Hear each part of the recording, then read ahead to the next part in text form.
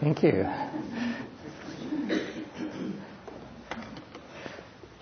Well, it's very nice to be here. It's great to see such a large crowd on a nice sunny Sunday.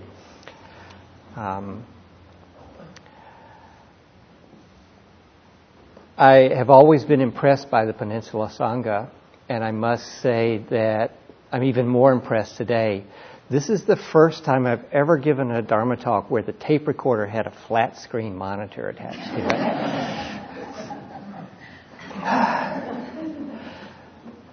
it. So today I want to start off by asking you a question.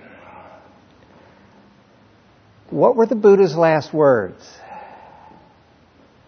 I mean, we had this great being who's passing away, and what were his last words? Something like strive on with diligence. Strive on with diligence. Oh, no. All conditioned things are impermanent. Strive on and practice with diligence. Okay, all conditioned things are impermanent. Strive on, practice with diligence. Any other? Be an island unto yourself.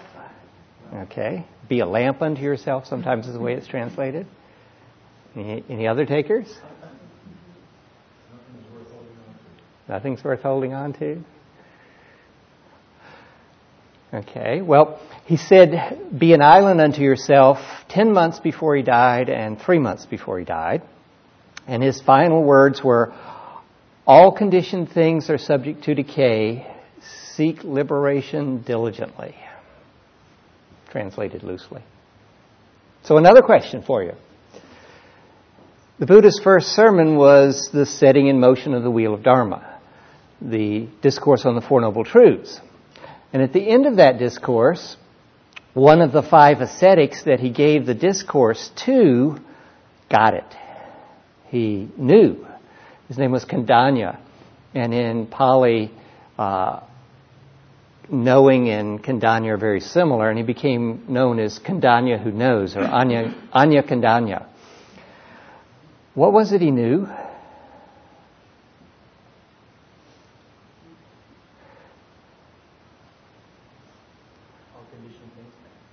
All conditioned things fast. Very close. Whatever rises also ceases. Basically the same thing. The Buddha's teaching began with impermanence, and it ended with impermanence. Anicca. Now, when we hear the 3 characteristics of all phenomena are anicca, dukkha, anatta, impermanence, unsatisfactoriness, corelessness. The first one, anicca, impermanence, okay, yeah, got that. Everything changes. But what about these other 2? And we move on very quickly to examining, the unsatisfactory nature of everything, which intuitively doesn't seem right. I mean, that chocolate ice cream last night was very satisfying. And, coreless, what on earth are you talking about?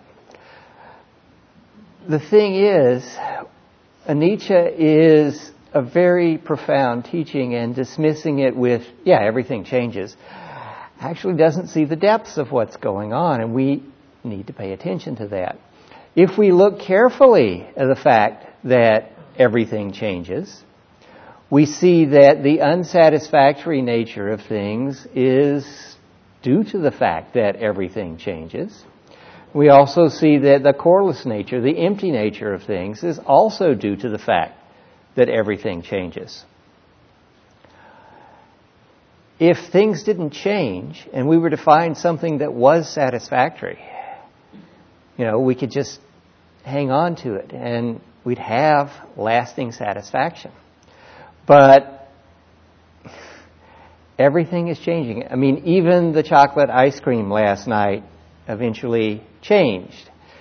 It disappeared out of the bowl.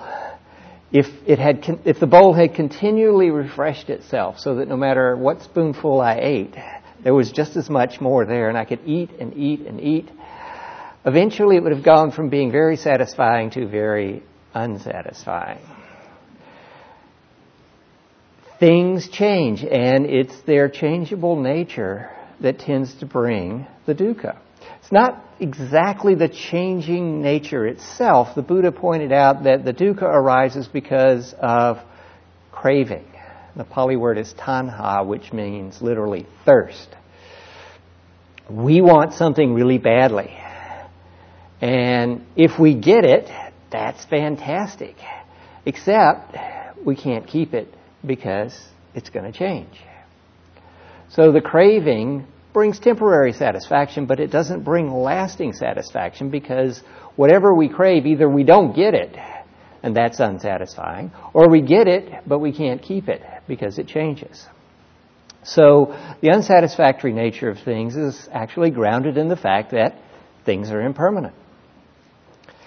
The coreless nature or the empty nature of things is a bit more difficult to see, but it too is based on the fact that things are impermanent. This is a clock, right? Obviously. It's not always been a clock. It used to be sand and dead dinosaurs, right?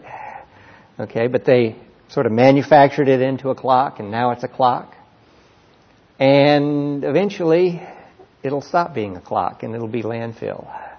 And then I guess 1,000 years from now, somebody will dig it up and go, oh, look, an artifact from that ancient civilization. But for right now, it's a clock. But it doesn't have any inherent existence. It will change.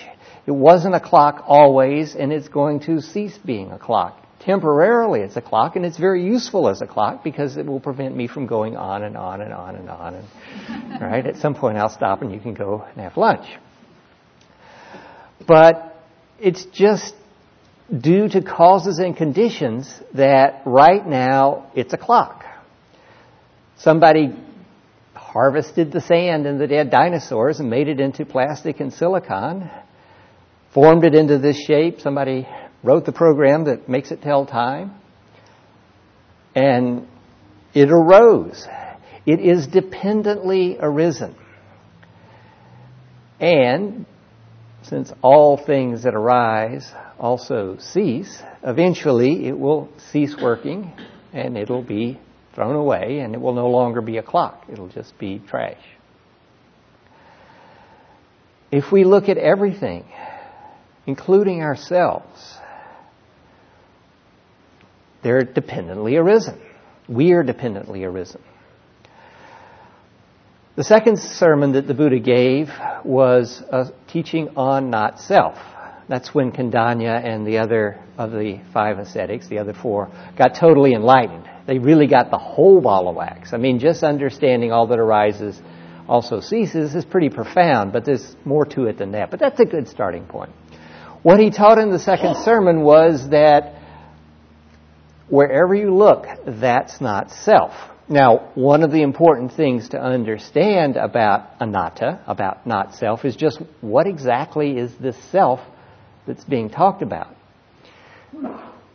I mean, if I stub my toe, I'm going to be the one jumping around and hopping up and down and feeling pain, not you. Well, you might feel some sympathy, but, you're not going to actually experience the physical pain. It was me. Who's to say there's not a self? But if you look at the second sermon that the Buddha taught, what he was saying is there's no permanently happy self. There's no essence in here that we have that is going to be permanently happy. Everywhere you look, can't find it. Now, in a sense, the not self could be translated as not soul, as soul is used in the Christian tradition. But when we say somebody doesn't have soul in this culture, it means other things. So we'll stick with not self because that's what's well known. But basically it's saying there's no enduring, permanent nature. This is because we, like everything else, are dependently arisen. We arise because of causes and conditions. I'm not speaking just about the gleam in your father's eye. I mean, there's causes and conditions before that, and there's causes and conditions based on the food that your mother ate, the food that you eat. Who we are today depends on the culture in which we were raised, the language that we speak, the education that we have, the friends that we have, the job that we have.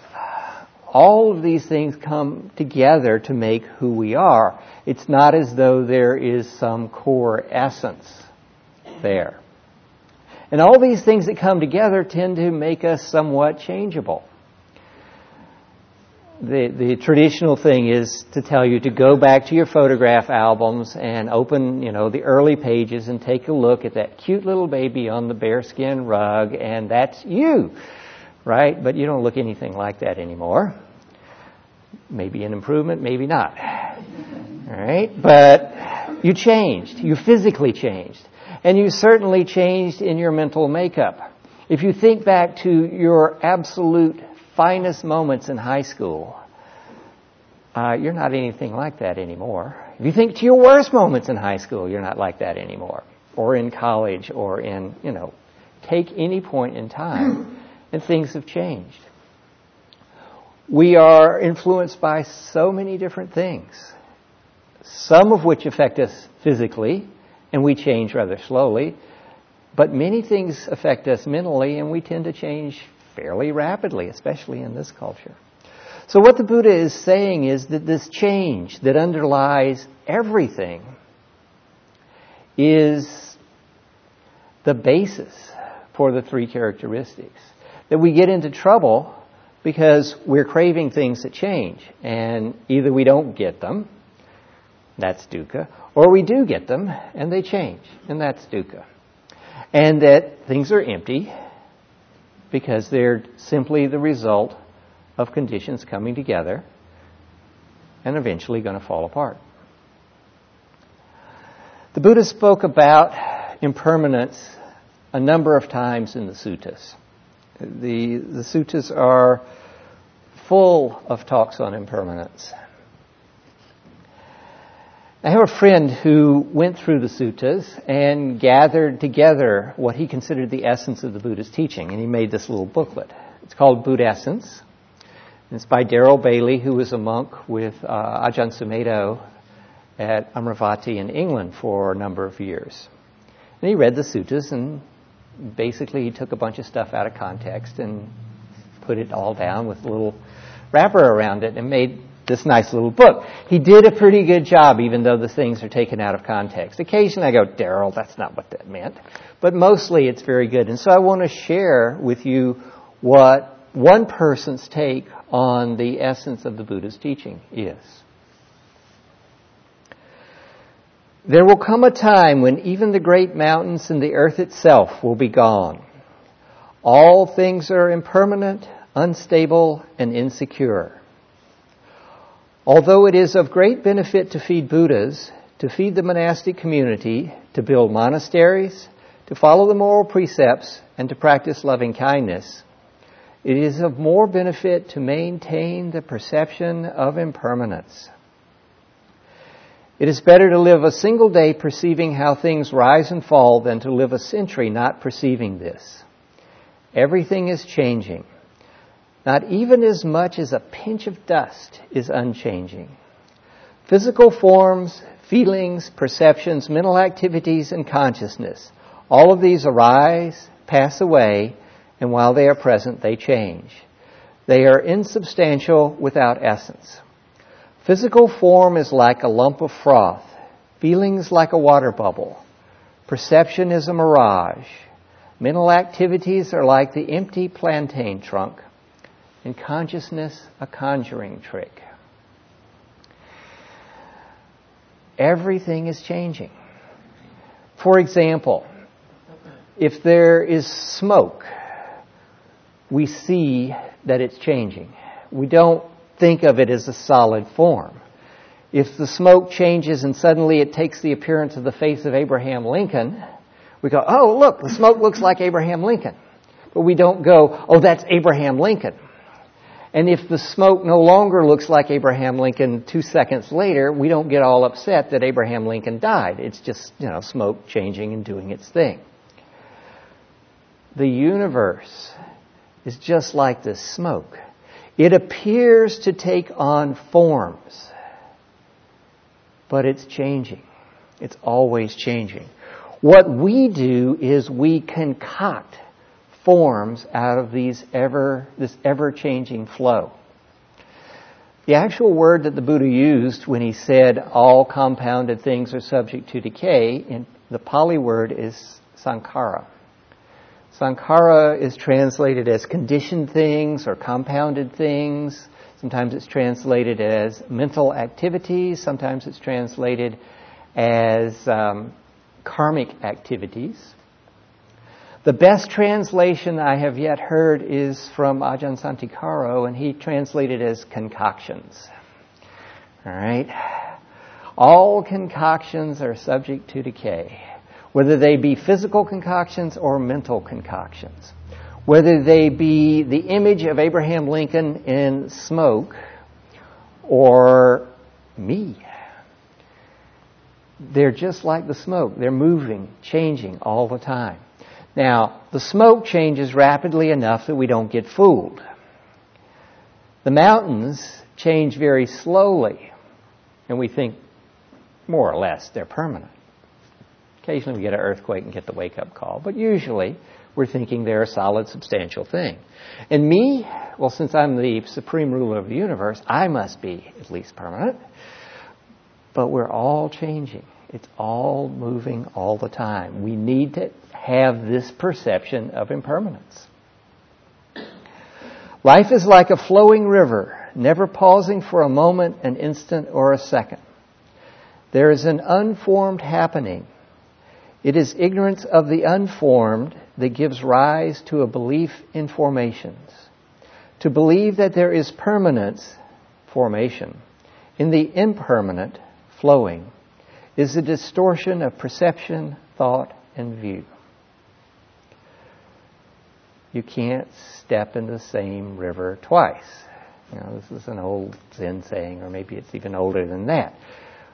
Well, the river is not just the liquid water river, but all of life. It's all flowing. It's all changing. It's never the same. That was one of the disappointing things about growing up. I thought I would get it all figured out, and then, it would just work. But it kept changing. A young infant does not have ideas of self, things, rites and rituals, sensual pleasures, or beings. A young infant does not have ideas of body, speech, or intention. Yet the underlying tendency to develop self-view, rites and rituals, sensual desires, and ill will lies within him. When he grows and his faculties mature, he plays at games. When he grows and his faculties mature further, the youth habitually enjoys himself with the sensual pleasures of formations: sight, sounds, smells, taste, and touches. On seeing a physical form, he wants it if it is pleasing and dislikes it if it is displeasing. Absorbed in liking and disliking, he clings to any feeling he feels. On hearing a sound, smelling an odor, tasting a flavor, touching a texture, noticing a mental object, there is clinging. So what we're doing is that we are taking these ever-flowing things and concretizing them into clock. And then, even worse, we're taking these non-substantial things and making it my clock. Right? We cling to them. They're ours. They're, possessions. They're going to bring us happiness. But it's like grabbing onto the picture of Abraham Lincoln in the smoke, and you want to take it home and put it in a frame and put it over your mantle. It doesn't work. You just can't do that. It's the same with everything else. The things that bring us sensual pleasures, we want to take them home with us. The things that don't bring us pleasure, we want to get rid of. Patience. They'll get rid of themselves, okay? But this is where we get trapped. This taking of these flowing, this flowing, unfolding nature of the universe and plucking out of it some aspect and saying solid and then saying mine. This is our problem. Birth is origin, descent into the womb, delivery, the appearance of the 5 group of formations, the aggregates, and the functioning of the sense faculties around these aggregates. One is called a being when firmly entangled in desiring these 5 groups: physical forms, feelings, perceptions, mental activities, and consciousness. This is what we do. Thoughts, ideas, physical objects, we concretize them and then we want them. The 5 focuses of clinging, the 5 aggregates, create dukkha. When one has desire for physical forms, feelings, perceptions, mental activities, consciousness, then when they change, sorrow, pain, and despair arise. This is the cause of dukkha. This desire, this craving arises when things appear to be enjoyable and ultimately fulfilling.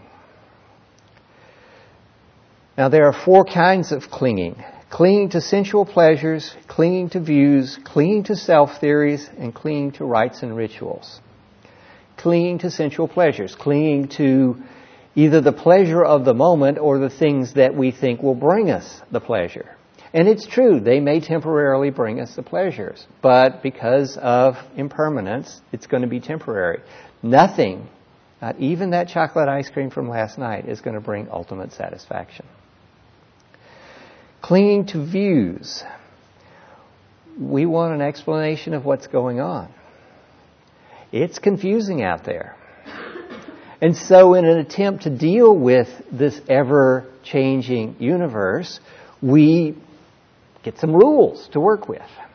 The problem is these are just sort of handy shortcuts to begin our thinking of how to deal with the universe. They're not a true explanation of the universe. All the viewpoints, all the views are ultimately incorrect. The opening lines of the Tao Te Ching, the basis of Taoism, are: the truth that can be told is not the ultimate truth. Okay? Whatever view you have is inadequate. It may be right, it may be useful, but it doesn't explain everything. We actually have to engage in critical thinking. We can use our views to sort of orient ourselves, but we shouldn't cling to the views. We should have an open mind. Some of the earliest suttas that were written down, the Buddha's teachings were an oral tradition for 500 years. Everybody knows this. Okay, and then they begin to write them down. And the scholars agree that the Sutta Nipata, which is a collection of a lot of suttas, is some of the stuff that was written down earliest and least subject to, shall we say, the game of telephone, where things in an oral tradition keep evolving and changing. So the Sutta Nipata preserves the teachings closer to probably what the Buddha said than some of the later stuff that was written down. And the overriding theme of the Sutta Nipata is not holding to fixed views. If you want spiritual growth, you've got to have an open mind. And in the end, you have to let go of everything. So clinging to views is not a useful thing. Clinging to self-theories. The thing that we most want to figure out is me. Me and my role in the universe. Why am I here? What am I supposed to do? What's the meaning of life? What's the meaning of life for me? Okay, this is why we get the views. The views are so that I can deal with it. All right, so we cling to these ideas of who we are. I'm a computer programmer. I'm a Dharma teacher. I'm an ex-hippie. I'm a Californian. Right? I'm an ex-Mississippian. Right?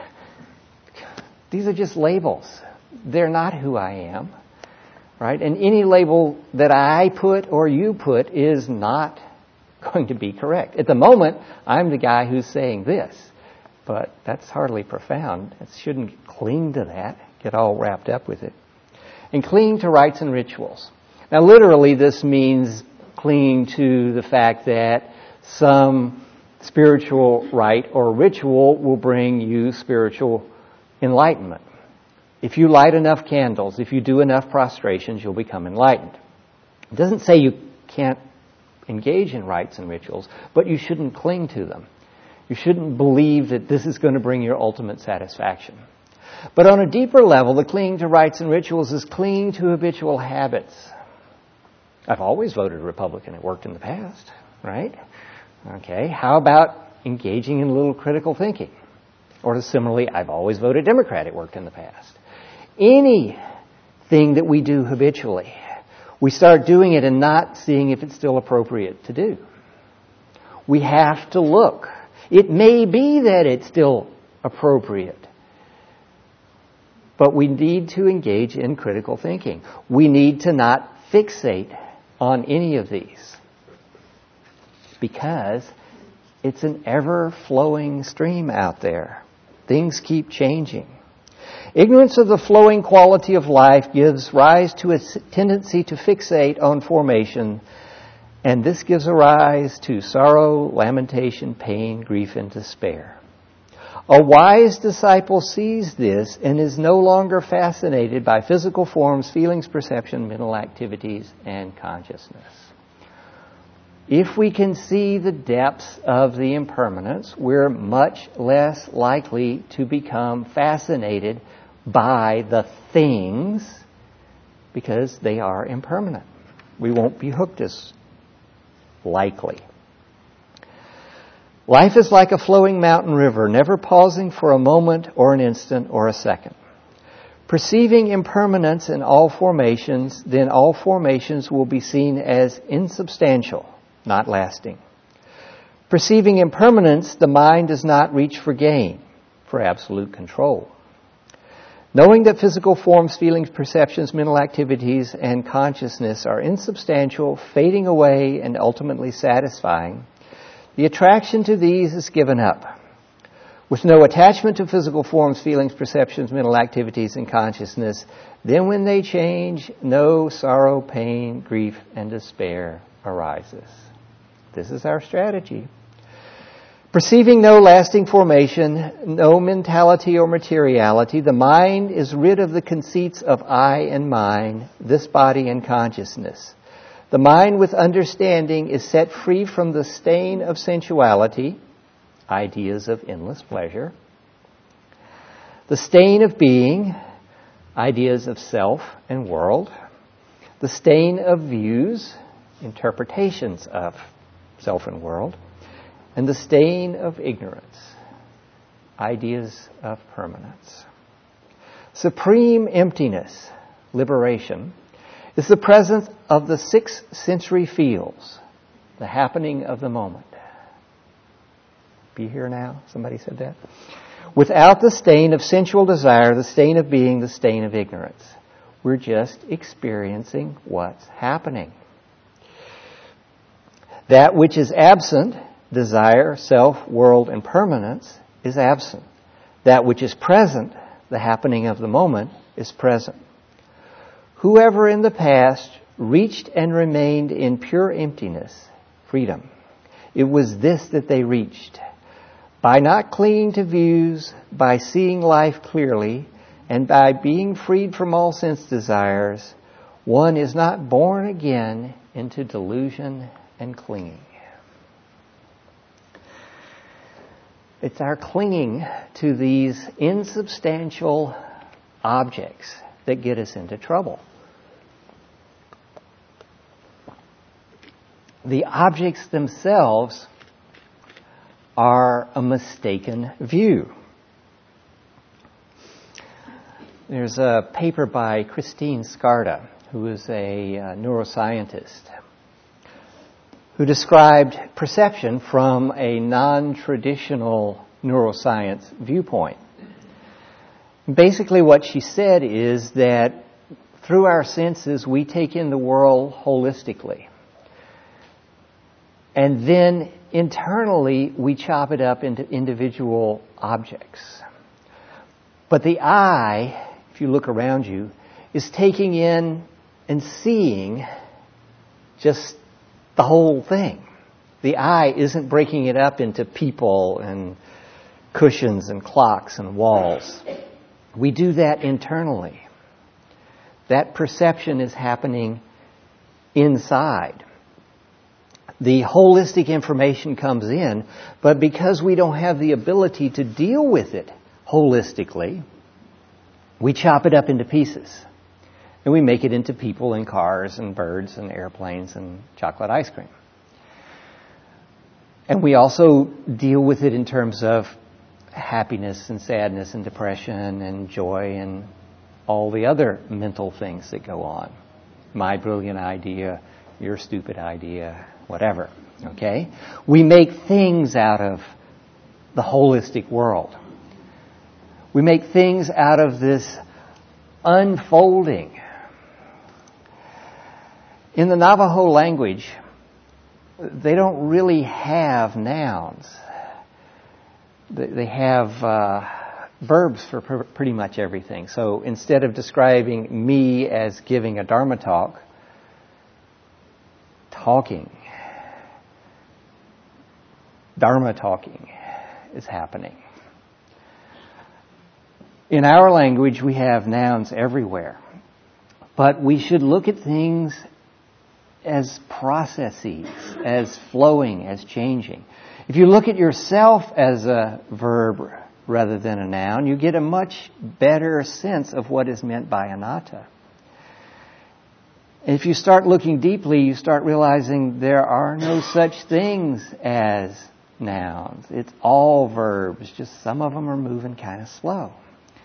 All right?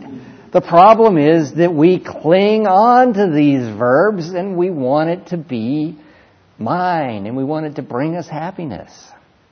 It's that clinging that gets us into trouble. So what are you clinging to? I had this brought home to me fairly interestingly this summer. I was sitting on the couch reading a book. Saturday afternoon, knock on the door. I go to the door, I open the door. There's two guys standing there. Black suits, black hats, big guy, little guy. Yeah, I know, I'm describing the Blues Brothers. These were not the Blues Brothers. Okay, one of them whips out a badge, flips it at me and says, FBE, we've come for the socks. What? FBE, we've come for the socks. What the heck is the FBE? Federal Bureau of Enlightenment. What? What are you talking about?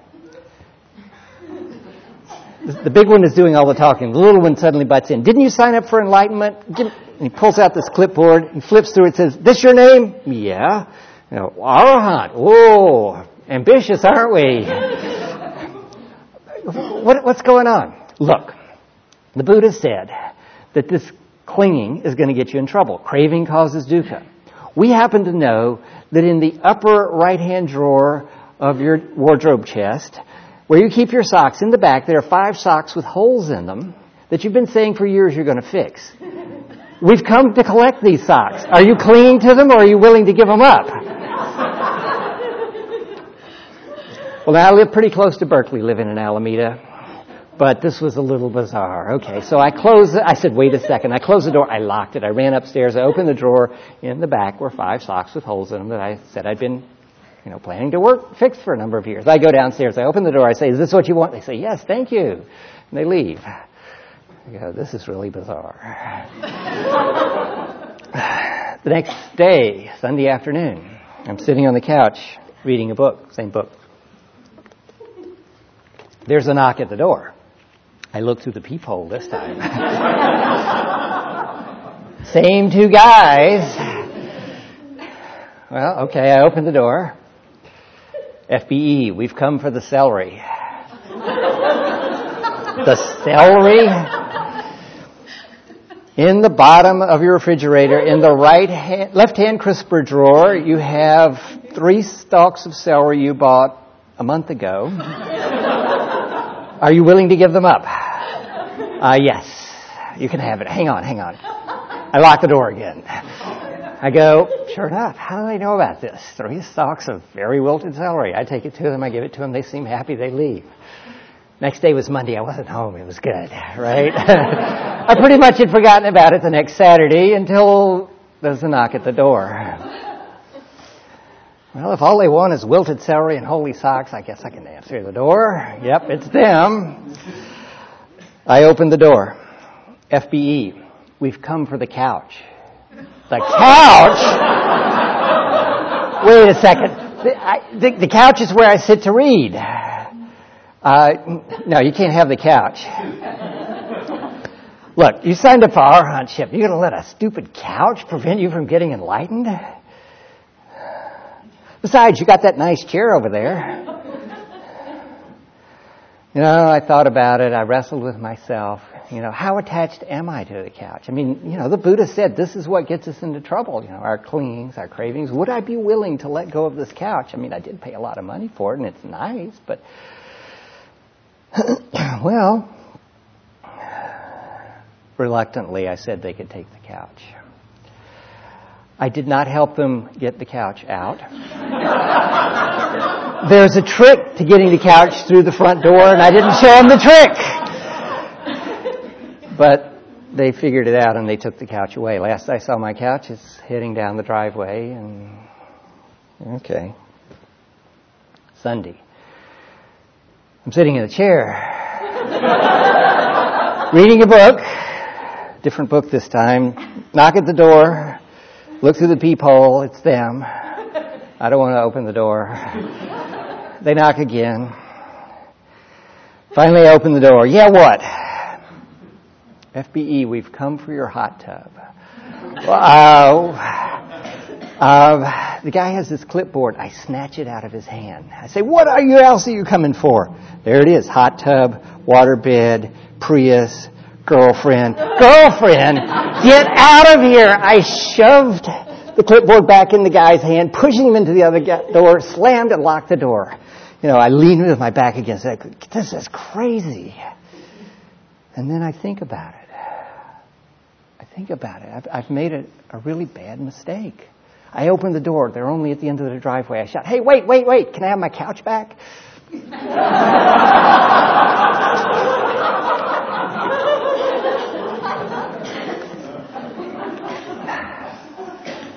So what are you clinging to? What formation, which is impermanent, which is no more substantial than a puff of smoke, have you got yourself so wrapped around that it's completely changing your life, that it's driving the directions in which you go?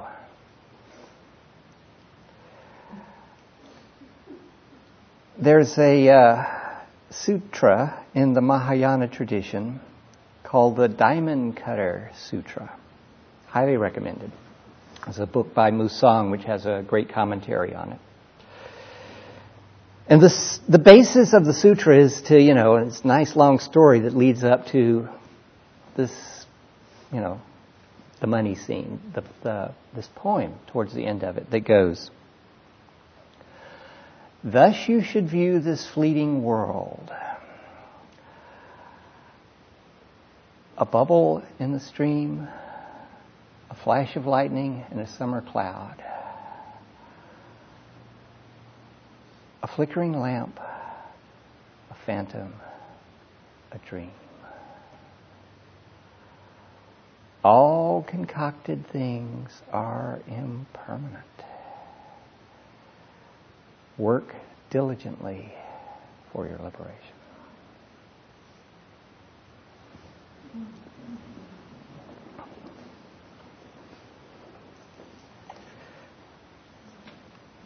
So we've got about 3 minutes, and instead of taking questions, I think I'm going to do a very brief guided meditation. So, to begin, please put your attention on your breath.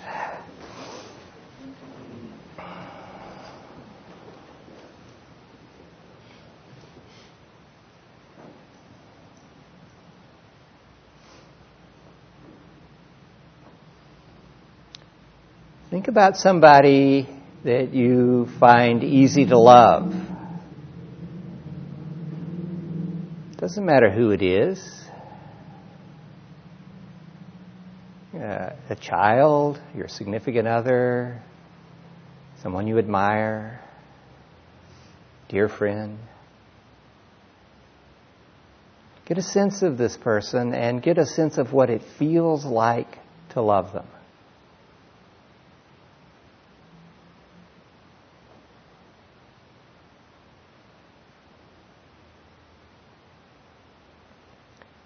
Now take this feeling of love and give it to yourself. The Buddha said nobody deserves love any more than you.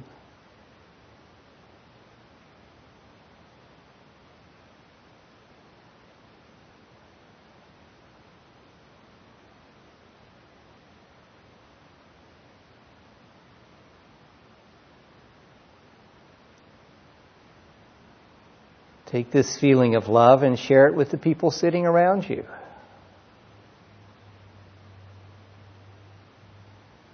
And then let it grow so that it reaches out to everyone in the room.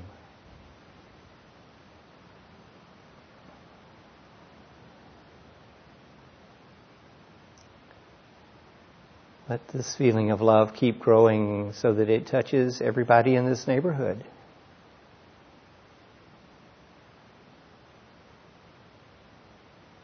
And everyone on the peninsula.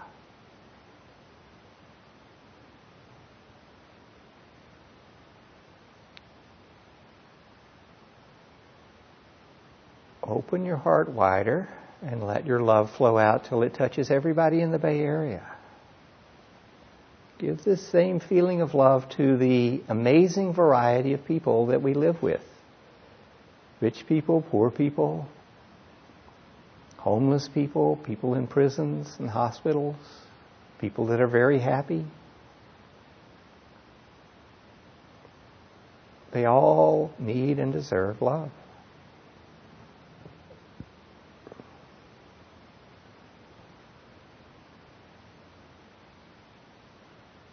Let this feeling of love flow out so it touches everyone on the West Coast and then everyone on the continent.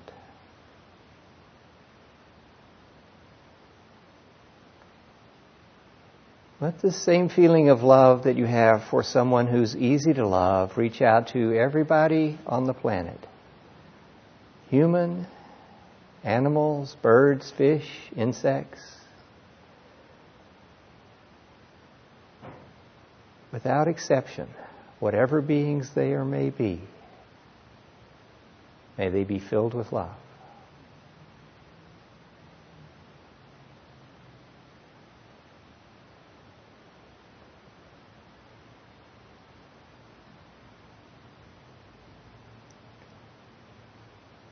Now put your attention back on yourself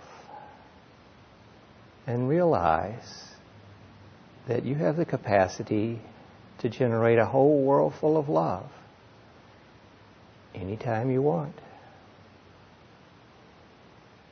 May all beings everywhere be happy.